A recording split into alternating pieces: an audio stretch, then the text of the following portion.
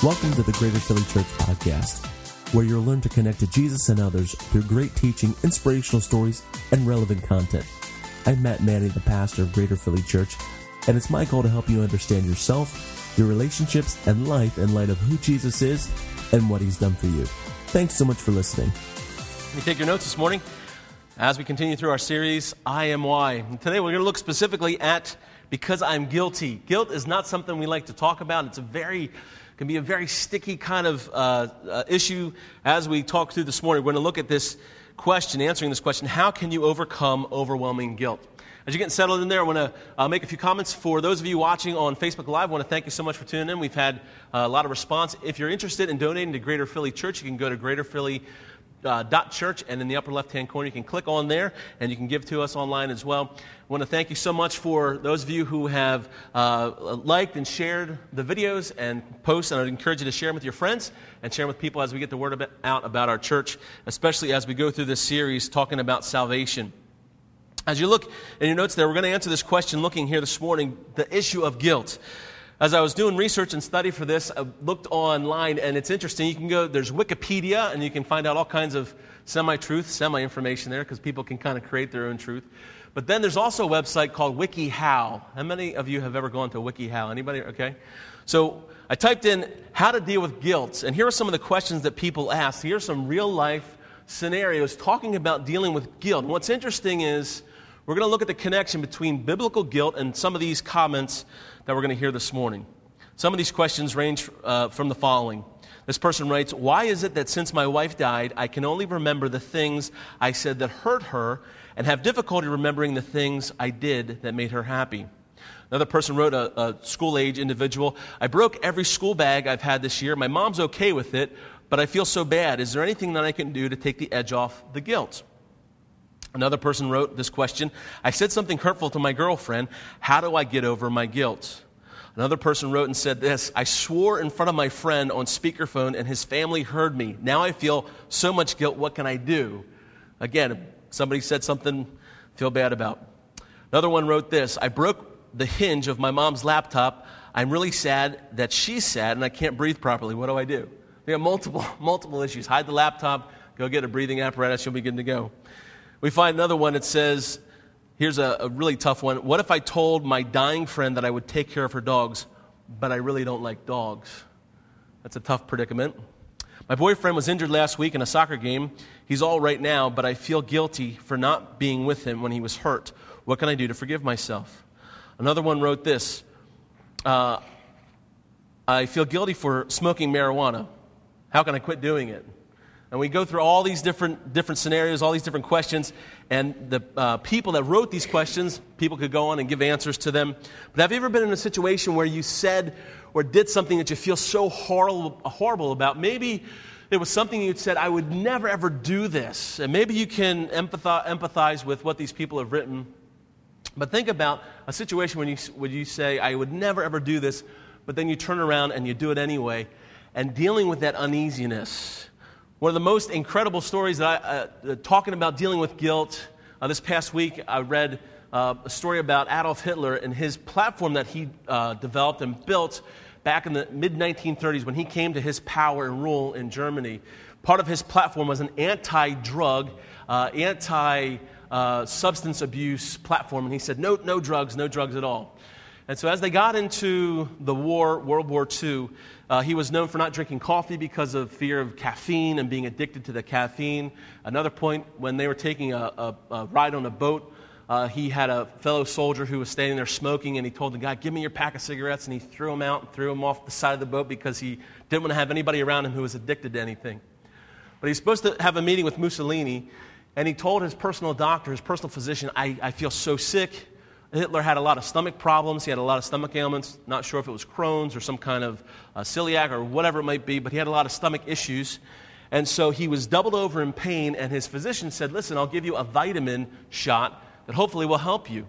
And so the physician gave him this mixture of vitamins and some other things and put it in Hitler, and Hitler right away felt this incredible surge of energy, and he sat up, and he had this brightness in his eyes, and he said, I feel great, give me another shot.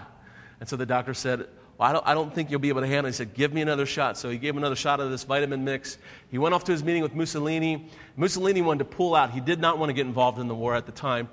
But Hitler was so energized and so excited, he talked for 2 hours straight and talked Mussolini into being into the war.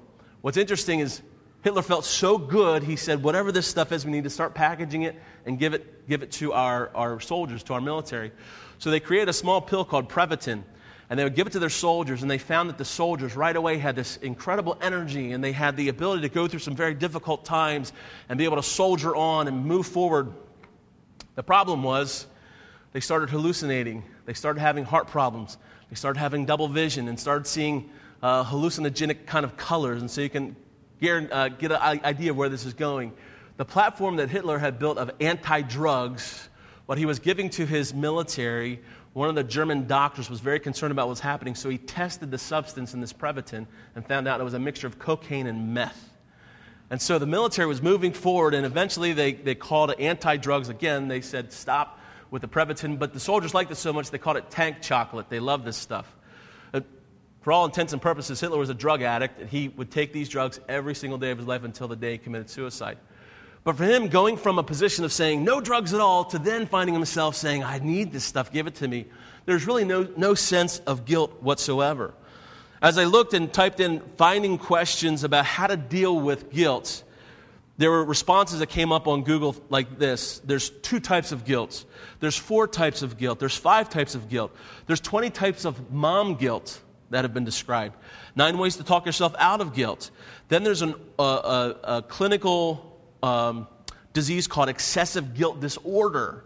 Well, then I typed in what's the opposite of that. And the opposite of that would be to be a sociopath.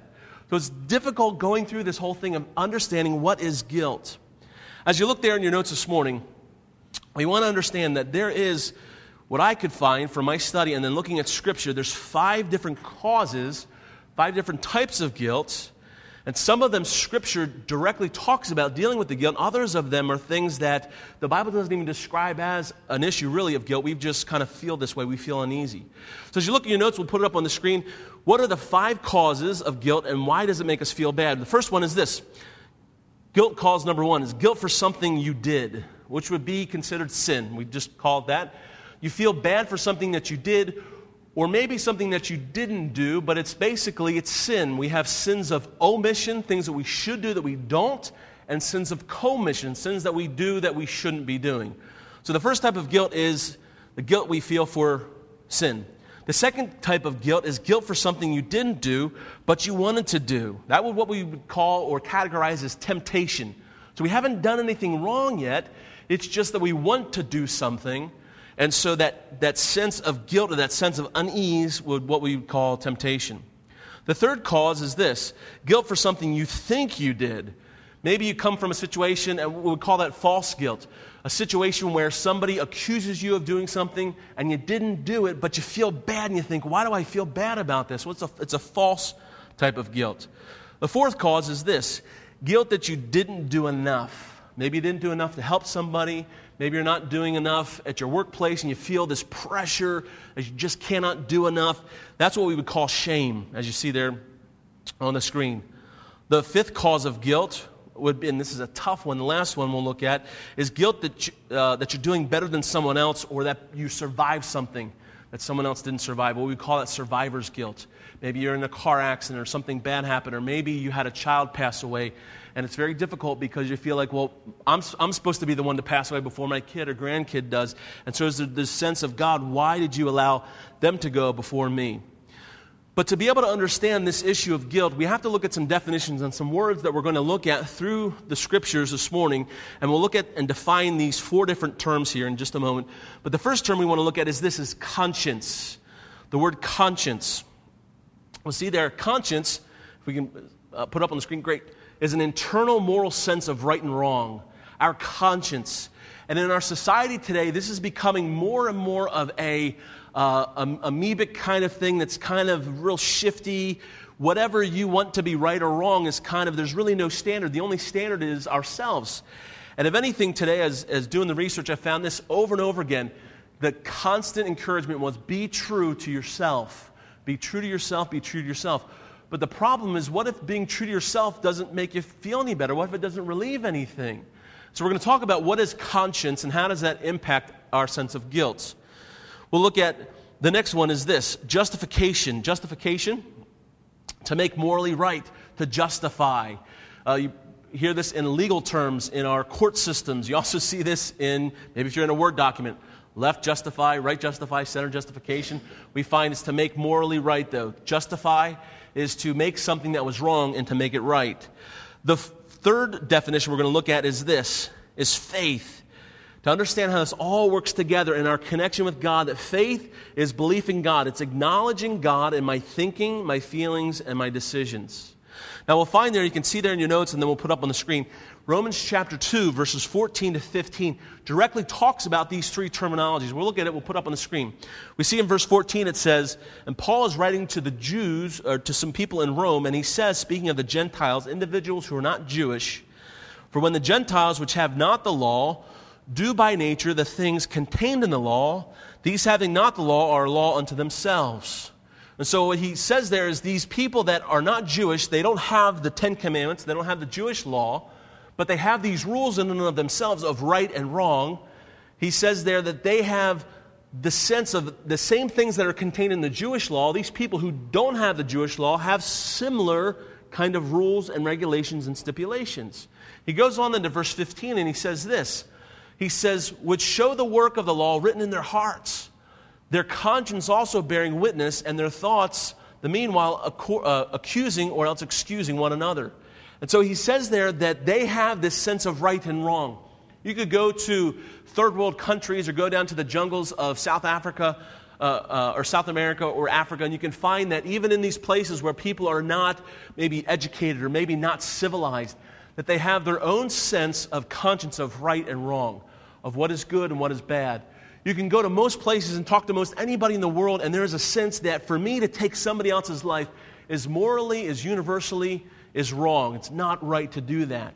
And we have other rules and regulations and other things, but talking about their conscience, even without the law, without knowing the instruction from the Old Testament, he's saying these people who don't have the Jewish law, they have a sense of right and wrong in themselves. We go on then and give this fourth definition then of what we're talking about this morning, this sense of guilt. What is guilt? Guilt is that feeling bad, that uneasiness that we have. As you look in your notes, it goes on then to say it's the desire to hide or blush with shame and embarrassment. It's a fear of rejection or disconnection. If you think about those words, you say, that sounds kind of like Adam and Eve in the garden. You're right. When Adam and Eve, as we talked about 2 weeks ago when they were in the Garden of Eden, and they ate of the fruit of the tree of the knowledge of good and evil, right away, what came upon them was a sense of shame and was a sense of guilt that they had done wrong. And that uneasy feeling, which we don't like, we want to get rid of. I feel bad. I don't like feeling bad, so what do? The problem is, we find in Romans chapter 3, verse 19, you can look there on the screen, it says there, now we know that whatsoever things the law says, it says to them who are under the law, that every mouth may be stopped and all the world may be guilty before God. What's interesting is this. We sometimes say, well, you can't hold somebody guilty for something they didn't know. It's called the idea of innocence before proven guilty. It's the idea of, well, they didn't know the rules and they didn't know the laws. And one of the discussions that I've had with people as I've shared the gospel with them is this. Would a good God hold people who are in a third world country or people who don't know about Jesus Christ, would he hold them to putting their faith and trust in God? Would he hold them to, would he send those people to hell who never heard about God? And what we find, what's amazing is this, that God holds people accountable according to what they understand and know. And everyone, what we understand from Romans chapter 2 is everyone understands a sense of right and a sense of wrong. We find here that everyone before God is what? Is guilty. Now, what's difficult is this. We are guilty of all the 5 causes of guilt. We're only guilty of one of those causes, and that is the guilt of sin. False guilt, God's not going to hold us accountable for.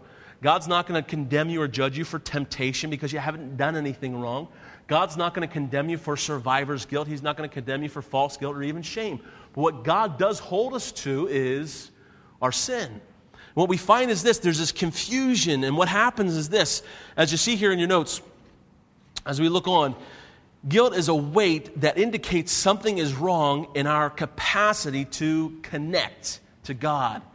Something is misaligned, something is wrong. And so what we find is this, and the problem is, in our society today, a lot of people say, well, I feel disconnected from myself. I don't know myself.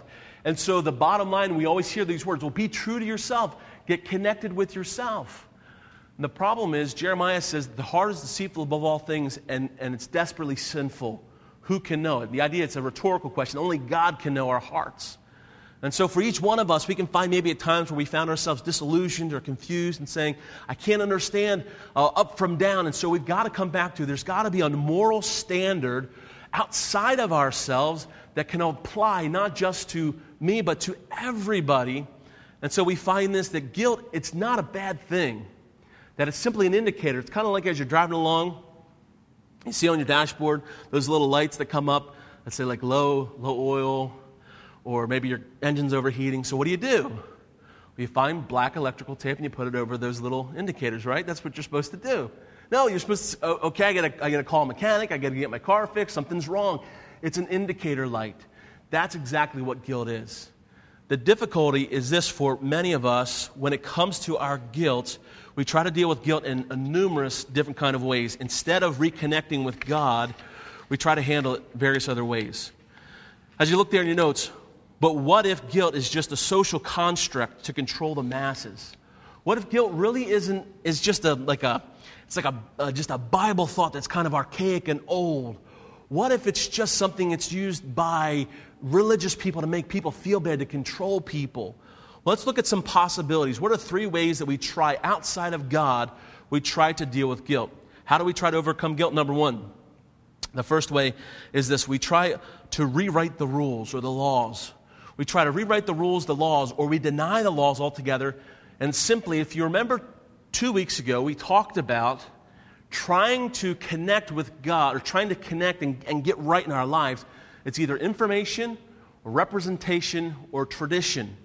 And what we find is this, we're trying to rewrite the laws and rewrite the rules, to deny the laws altogether, possibly by, well, what if we know new things?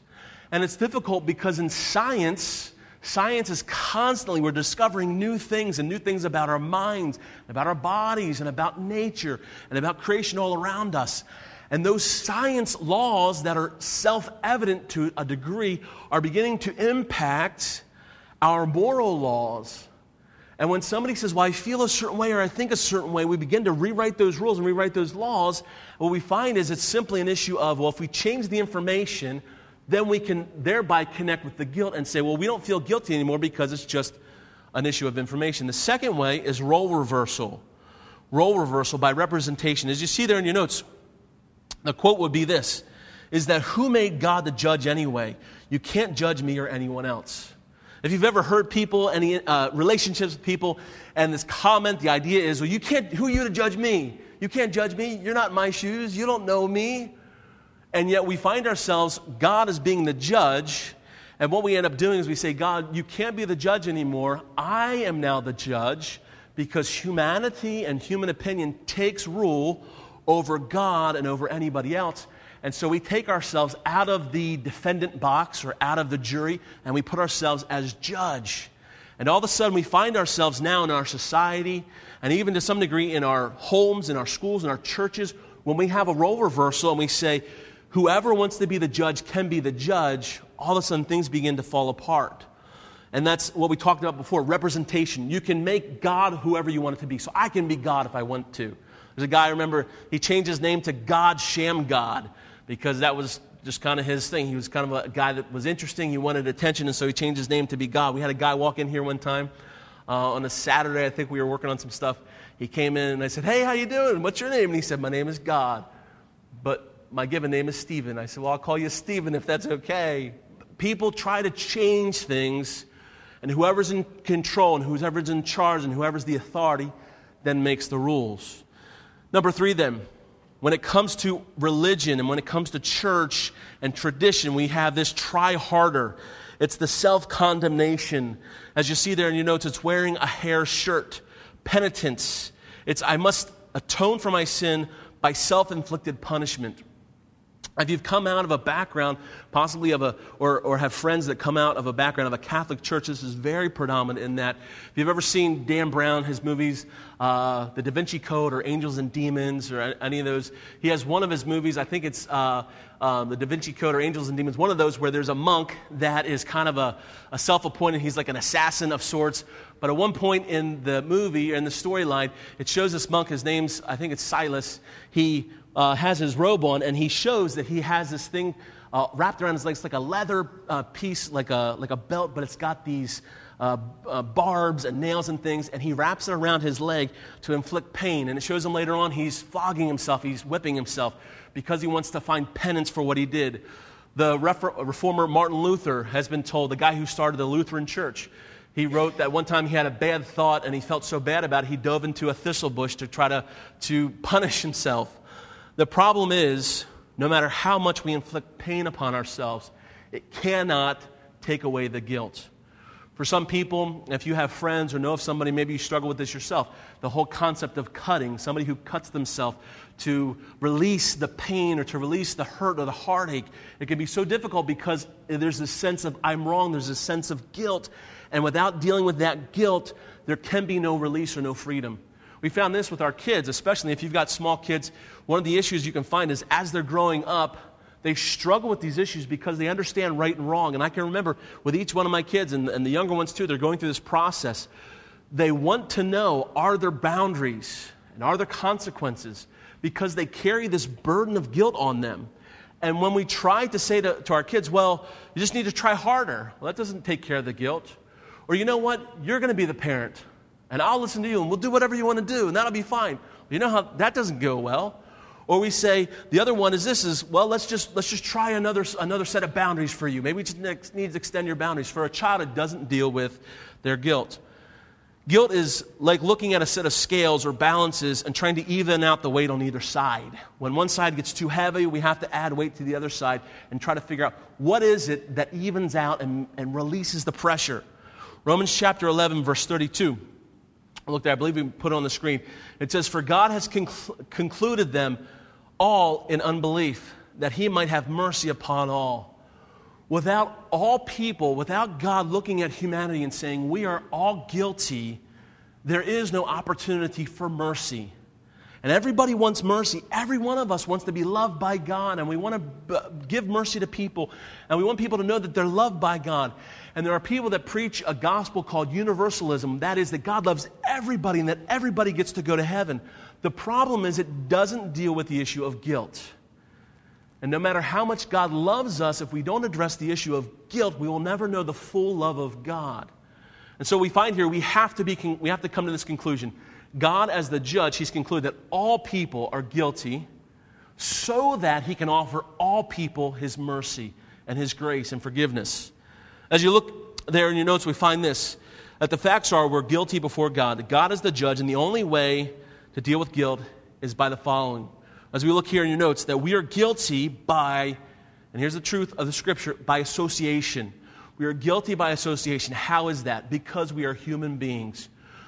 Adam and Eve, they had kids, and their kids had kids, and their kids had kids, and their kids had kids, over and over and over again, which brings us to today. And the Bible says that the sin of Adam and Eve, it's been passed down to us.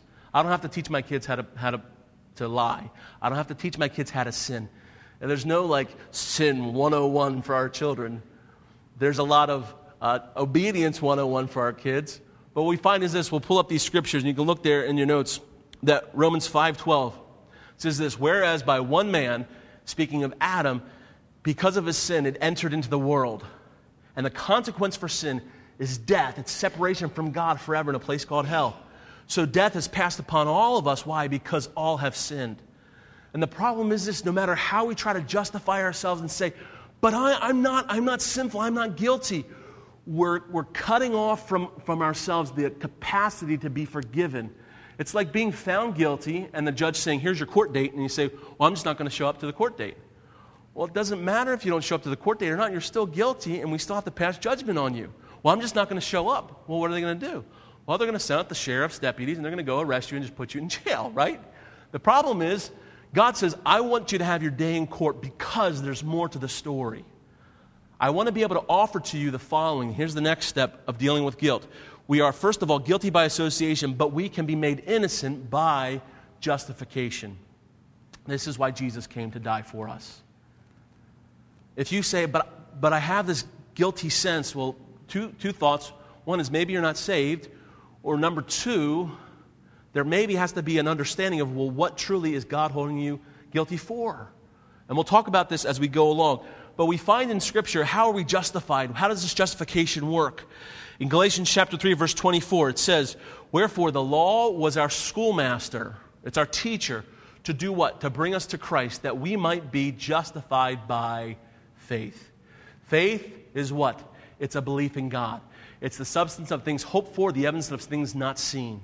If I had up here, and if you can imagine in your mind's eye, a door with 10 locks on it, and each one of those locks represents one of the 10 commandments. And you say, well, I'm a really good person. Okay, did you honor your mom and dad? Yes. Well, then I'll give you the key to unlock that lock. So you unlock that lock.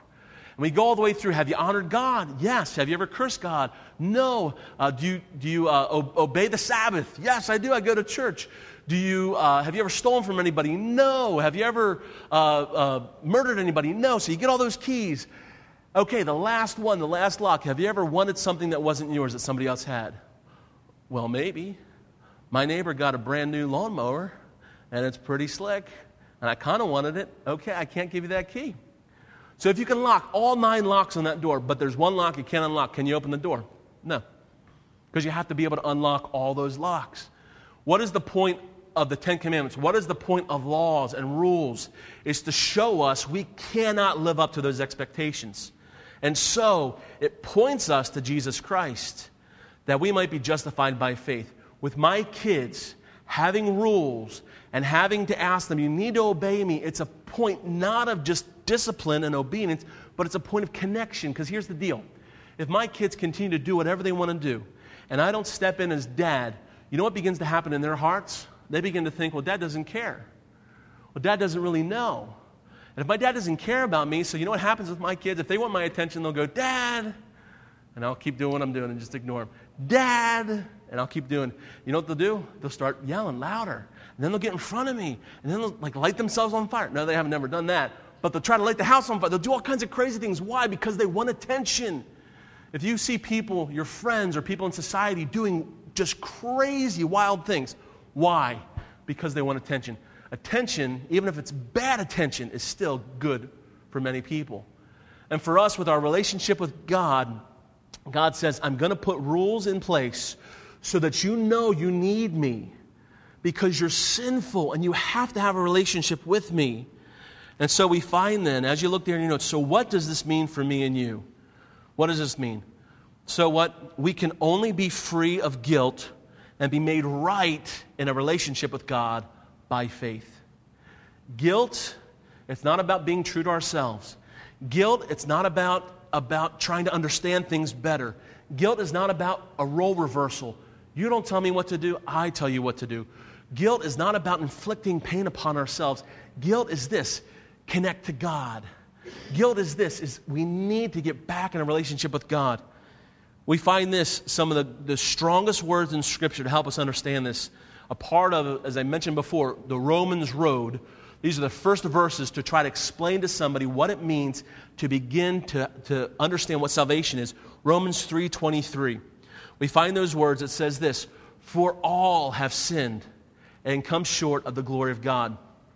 As I've shared the gospel with people and witnessed to them, especially in this area, I'll say to them things like this. I'll explain to them and I'll say, this is what the Bible says. And they'll say, well, I don't know if I agree with that. And I'll say, well, if I have a baseball and I take it and I toss it to you, can you catch it? And they'll say, well, yeah, of course I can catch it. Like, you're right. Like, what do you think, I'm crazy? And so I'll say, okay, I toss it to you. Great.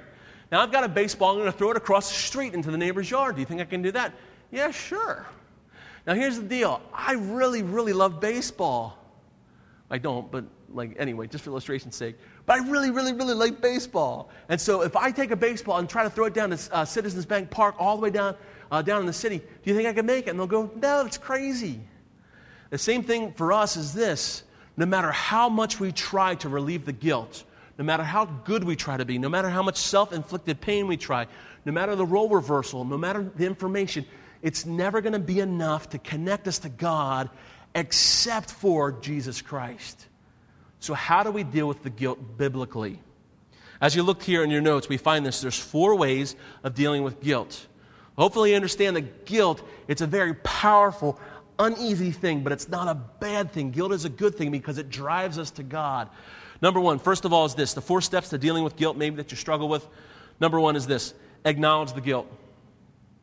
Many times simply this is there's a denial that I don't feel bad, or we try to numb it by being like a Hitler, and we just try to substance abuse the thing to death. We try to numb ourselves because we don't want to feel. But if we could acknowledge the fact that we are wrong. Nobody likes to be told they're wrong. I don't like to be told I'm wrong. None of us likes to be told we're wrong. But when we take that step and say, you know what? There is guilt.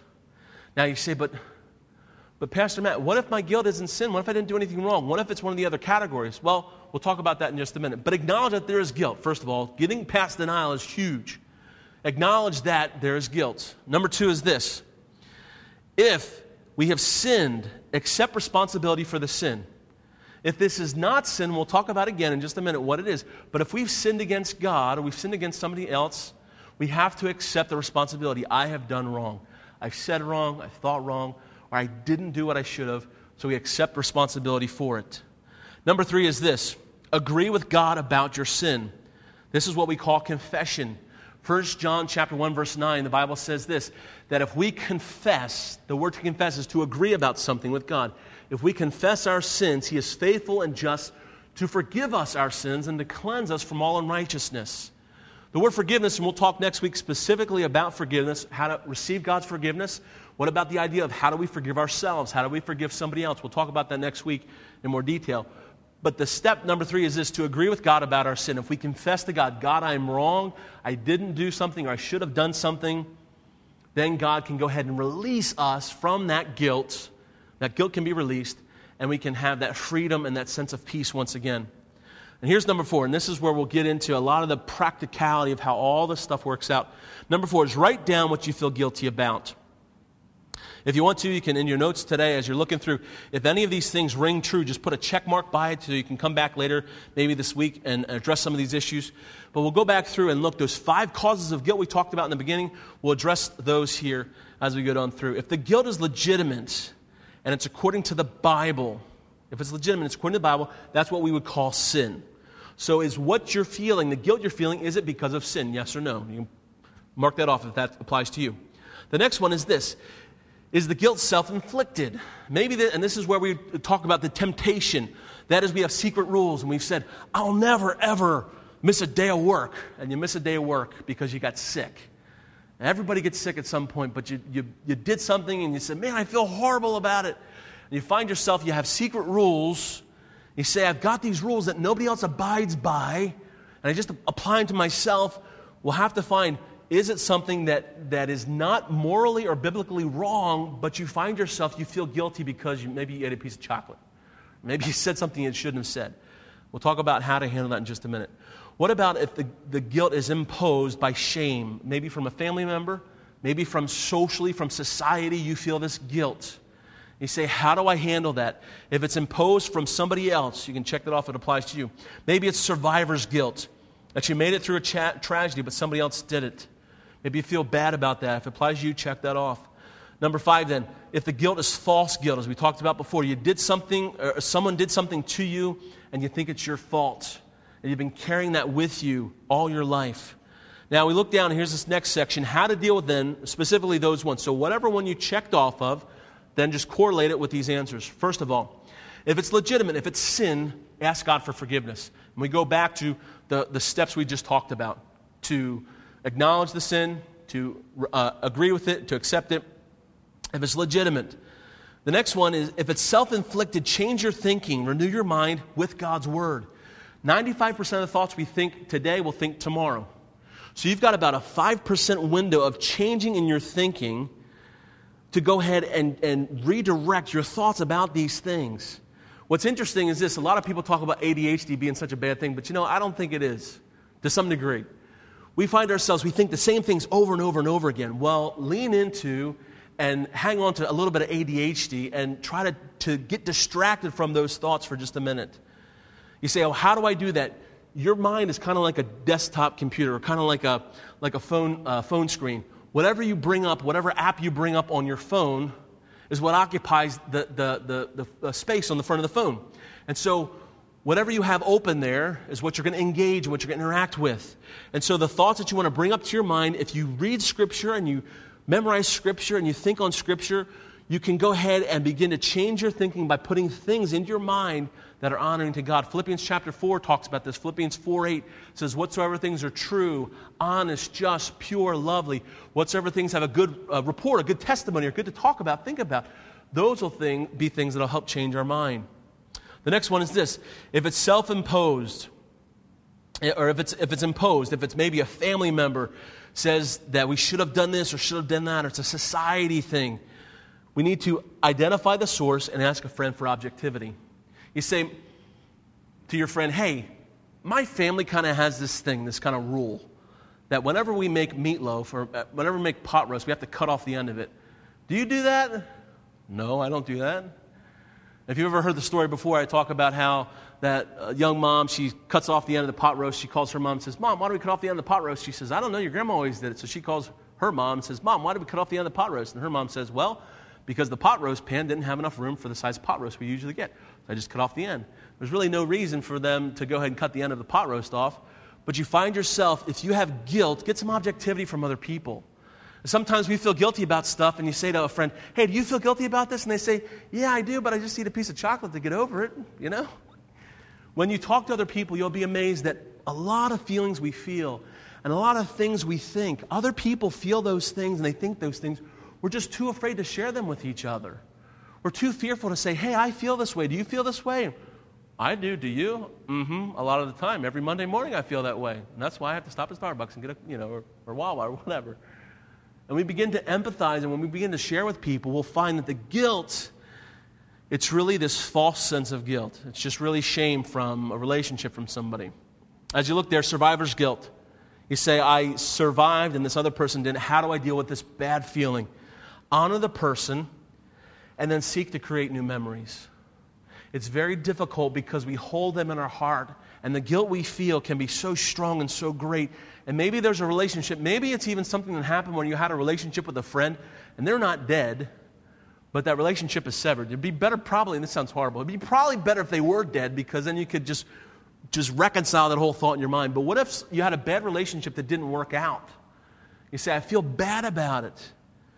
To honor the person, respect them, but then begin to create new memories and create new friendships and new relationships. What if it's false guilt? What if somebody did something to you and they said, well, it's just your fault?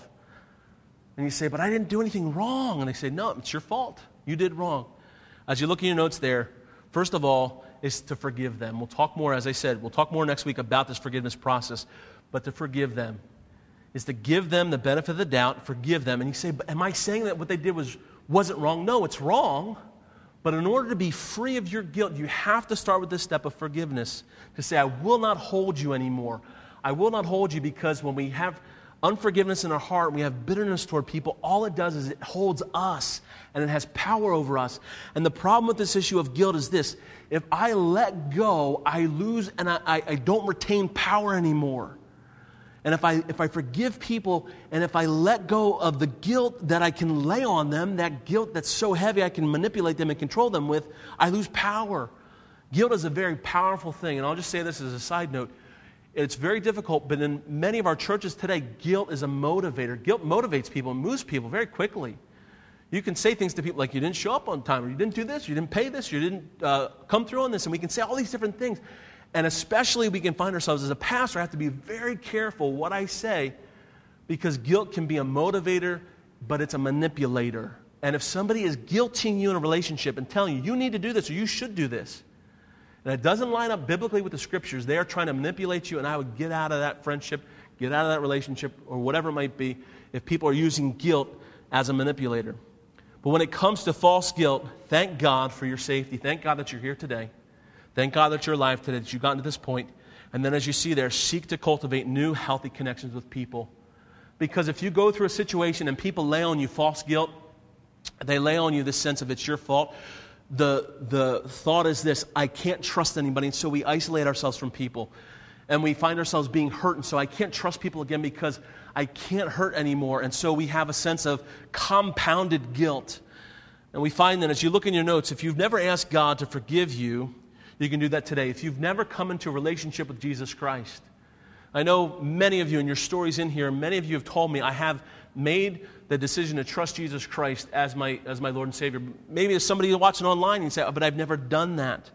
We find that the Bible gives us this encouragement. When we enter into a relationship with Jesus Christ, He forgives us of our sin and relieves that guilt.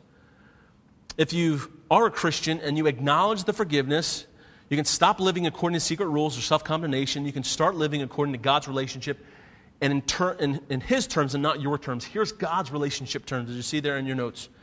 God's relationship terms are these: I am for you, I am with you, and I love you. You can say, where do I find those terms? Romans chapter 8. All those powerful, powerful truths are contained in Romans 8. Where the Bible says there in Romans 8, chapter 8, verse 32, if God is for us, who can be against us? So I say, God's terms of His relationship is that He loves you. Romans 8, 38 and 39 says that nothing can separate us from the love of God in Christ Jesus, that God loves us, and those are the terms of His relationship. As you look there in your notes, we find this, that guilt is a call to connect with God. Guilt is a call to connect with God. My kids have these little stories that we read to them, and they have these stories called Adventures in Odyssey. How many of you have ever heard of Adventures in Odyssey? Anybody? It's a kids' radio program, but they also have stories. A couple weeks ago, we got a book, and it has about 4 different stories in there. And so with these stories, they're all about these kids who live in this town called Odyssey. There's no specific area of the country that it's in, but you kind of get a sense it's maybe out in the Midwest. And this Odyssey, it's kind of like your Andy Griffith kind of town, Mayberry. You know, everybody knows everybody, and everybody loves everybody.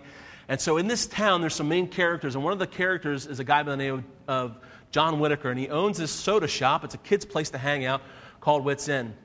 And the story that I was reading to the kids, and we're going through some of these stories, it's almost like if you remember Mr. Rogers, how Mr. Rogers addressed these really heavy issues with kids on his show, like dealing with divorce and dealing with loss, and he was really able to connect. Odyssey kind of does the same kind of concept. So the story I'm reading to the kids is about this little boy named Mark Prescott. And Mark Prescott, he's originally from Washington, D.C. His mom and dad are going through some marital struggles, and so they end up calling for a separation. And so Mark and his mom, they moved to Odyssey into his grandmom's old house. His grandmother has passed away, and so she leaves his mom and him this house that they move into in Odyssey. So he gets there, moving out of Washington, D.C. and into this new area.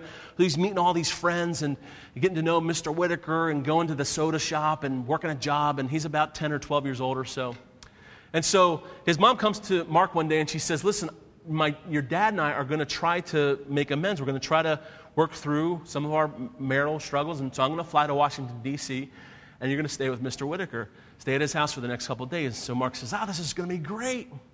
And so he ends up, Mr. Whitaker picks him up that day from his house and takes him to his house, and so he takes him through, and he's never been to Mr. Whitaker's house before. Mr. Whitaker's this older man. He's got had 3 kids of his own, but they're all grown up and gone off on their own, starting their own families. And so Whit takes Mark through the house, and so he shows him, here's the living room, here's the TV, you can watch TV whenever you want to, here's the dining room and the kitchen, anything in the kitchen cupboards is yours, go ahead and feel free to get anything you want. He takes him upstairs and says, here's your room, this is the room you're going to stay in, this was my son Jason's room, and Jason has all these different pictures of, like, he loves sea and maritime stuff, so there's a picture of a lighthouse on the wall, and then there's, next to the bed, there's this lampstand that's an old sea captain dressed in this yellow slicker that's carved out of wood and painted, and just looks really amazing and mysterious at the same time. And then Mr. Whitaker says, that's my room down the hallway, and here's the bathroom. And Mark says, well, what about this other door right here? And he says, that don't worry about that door. Don't ever go through that door. So Mark says, okay. Obviously, Mr. Whitaker's trying to hide something. So as the next couple days pass, Mark can't get his mind off of what? The door. And late one night, he hears footsteps in the hallway, and he rolls over in his bed, and he looks, and it's about 2 o'clock in the morning. And he sees the light turn on in the hallway, and he sees footsteps. and he hears a door opening, and he makes the connection that Mr. Whitaker's going through that door to whatever that room is.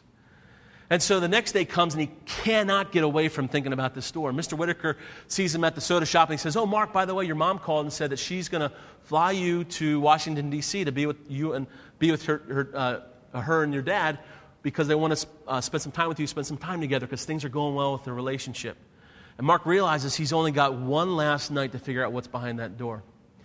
As he gets home, Mr. Whitaker says, "Listen, I'm going to drop you off at the house. I have to go do some errands, but I'll be back real quick. And so start packing your stuff, get ready for your last night, and then I'll take you early in the morning to go to the airport." So Mark gets in the house and figures he's got just a small window of time to be able to figure out how to get into that door. His first problem is how to unlock the door. He goes and checks the door handle again to see if it's unlocked, and it's not. He looks at the keyhole, and it's this old door and this old keyhole, and he figures out maybe if Mr. Whitaker has what looks like a skeleton key, what might be the thing. And so he goes and starts snooping around in Mr. Whitaker's room, and he finds an old change jar, and he pokes around in the change jar, and he finds one of those old skeleton keys. And so he goes to the door, and he sticks the key in the door, and sure enough, it clicks and it unlocks. He opens the door up, and he walks up a few set of stairs and realizes it's an attic area. And so he flips a light switch on, and there's cobwebs, and it's dusty, and there's that musty smell. And so he sees boxes of different things, boxes of books and boxes of Christmas decorations. But all the way at the end of the attic, toward the end of the house, he sees this wide open area, and there's this big red throw rug that's been laid out. And he sees this bed. It's a single bed that looks like the size of what maybe like a teenager would sleep in. And he sees a small chair and a desk set up with a mirror on the back of the desk. And he goes and he looks and he realizes that this was somebody's bedroom, or it is somebody's bedroom. And he's thinking, what secrets is this man keeping? What child does he have locked away up here? And he looks at the desk and he realizes and sees these old newspaper clippings from the Vietnam War. And he sees there that there's these pictures of Mr. Whitaker when he was a younger man with 3 little kids. Mr. Whitaker told him about his son Jason and his daughter Jana, but he never talked about his third son, Jerry, very much. And so he looks and sees this newspaper clipping that says Jerry Whitaker killed in action. And he begins to poke around and realize, as he puts 2 and 2 together, that Mr. Whitaker had somehow recreated Jerry's bedroom from when he was a teenager. And so he starts poking around more and more, and he opens up this one drawer, and he finds that there's this kind of clay, this ceramic Indian arrowhead that's been painted on. And he flips it over, and on the back it says this name of this camp, and it has Jerry's name. And all of a sudden, he hears the front door open, and here's Mr. Whitaker call, "Mark, I'm home, where are you?" And he drops the arrowhead. He drops it, and he hears a horrible sound. The arrowhead breaks into pieces. And he's so scared, so he bends over and picks up the arrowhead, shoves it in the back of the drawer, and he runs out, shuts the attic door, and he meets Mr. Whitaker in the hallway. Mr. Whitaker says to him, "Mark, what were you doing?" He said, I was just getting my stuff ready." He said, "Okay, well, why don't you go ahead and wash up for bedtime? If there's anything you want for dinner, we can go downstairs, and there's some stuff in the refrigerator. Why don't you start washing up for dinner time, and then we'll get ready for bed because you got an early start tomorrow."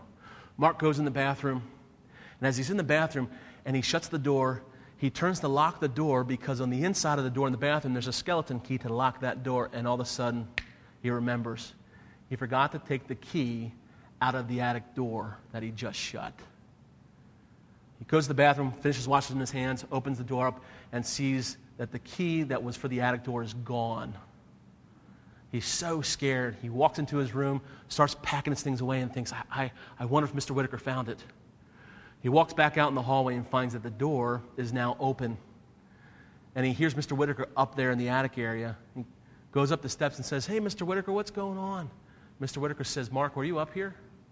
He says, And then Mr. Whitaker shows him the pieces of the Indian head that are all broken. And he says, "Mark, I told you not to come up here. This room is my son Jerry's, and he passed away, and this was my place, my special place, and you violated my trust with you. How could I ever trust you?" And as the story goes, Mark felt horribly, horribly guilty. You'll find out the rest of the story next week when we talk about forgiveness. But as you think about this morning, the guilt that you have, the guilt that you feel, how do you take care of that? First and foremost is identify what kind of guilt it is. If it's sin, God says, I can take care of that sin. And we need to make that rectified, make that right. But if what you're struggling today with is a false guilt or shame or survivor's guilt or temptation, God says, listen, I don't hold any of those things against you. You haven't done anything wrong.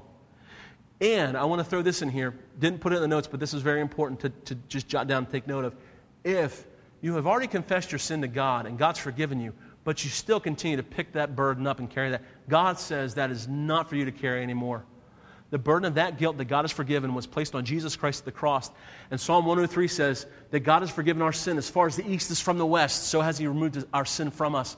And so when God forgives us of our sin, He removes it from us and doesn't hold it against us anymore. And ladies and gentlemen, there is absolutely no stipulation on what kind of sin God's talking about. There's no sin that we could do that God says, I will not forgive that sin. None whatsoever. The only thing that God says I can't engage you on is when we don't enter into a relationship with God. God says, if you don't engage with me, I can't forgive sin that's not engaged with. And if you don't put your faith and trust in me, I can't forgive you. So when people say, well, why can't God send me to heaven? Why can't God forgive my sin? Because you've never confessed it to God. People that say, I don't need God, but God should still send me to heaven. God says, listen, it doesn't work that way. You have to engage me in a personal relationship. And that is how I relieve the guilt. As you look there in your notes today, as we wrap up here this morning, guilt is a call to connect with God. But here's the deal. We have to understand if it's pre-salvation or post-salvation. Pre-salvation, we'll put this up on the screen, is this. Guilt, pre-salvation, points to my need for salvation. What's the call to action? I need to be saved. The answer is to enter into a relationship with Jesus. If you're here today and you've never put your faith in Jesus and you feel the burden of guilt, this is the answer today, is to put your faith. You can pray a simple prayer. Jesus, I know I'm a sinner, and I ask you to save me and relieve me of this guilt. Forgive me of my sin. And He will do that today. But the second thought is this. If you're here today and you're saved, the guilt, how to take care of guilt post-salvation is this. We'll see here, it points to my need for connection with God. My need for my connection with God. The answer is to grow in my relationship with Jesus.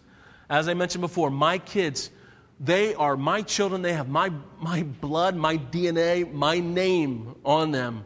And they can change their name, but they're still going to be my kids. And when you enter into a relationship with God, you have that same kind of bond. You are God's child. Nothing you can do can separate you from God's love. But we can cut off the fellowship with God. My kids, they can disobey me, and they can do things that I tell them not to do. And how do we correct that? We correct that by connecting them together. When I come to them and to connect, that is what happens when we grow in a relationship.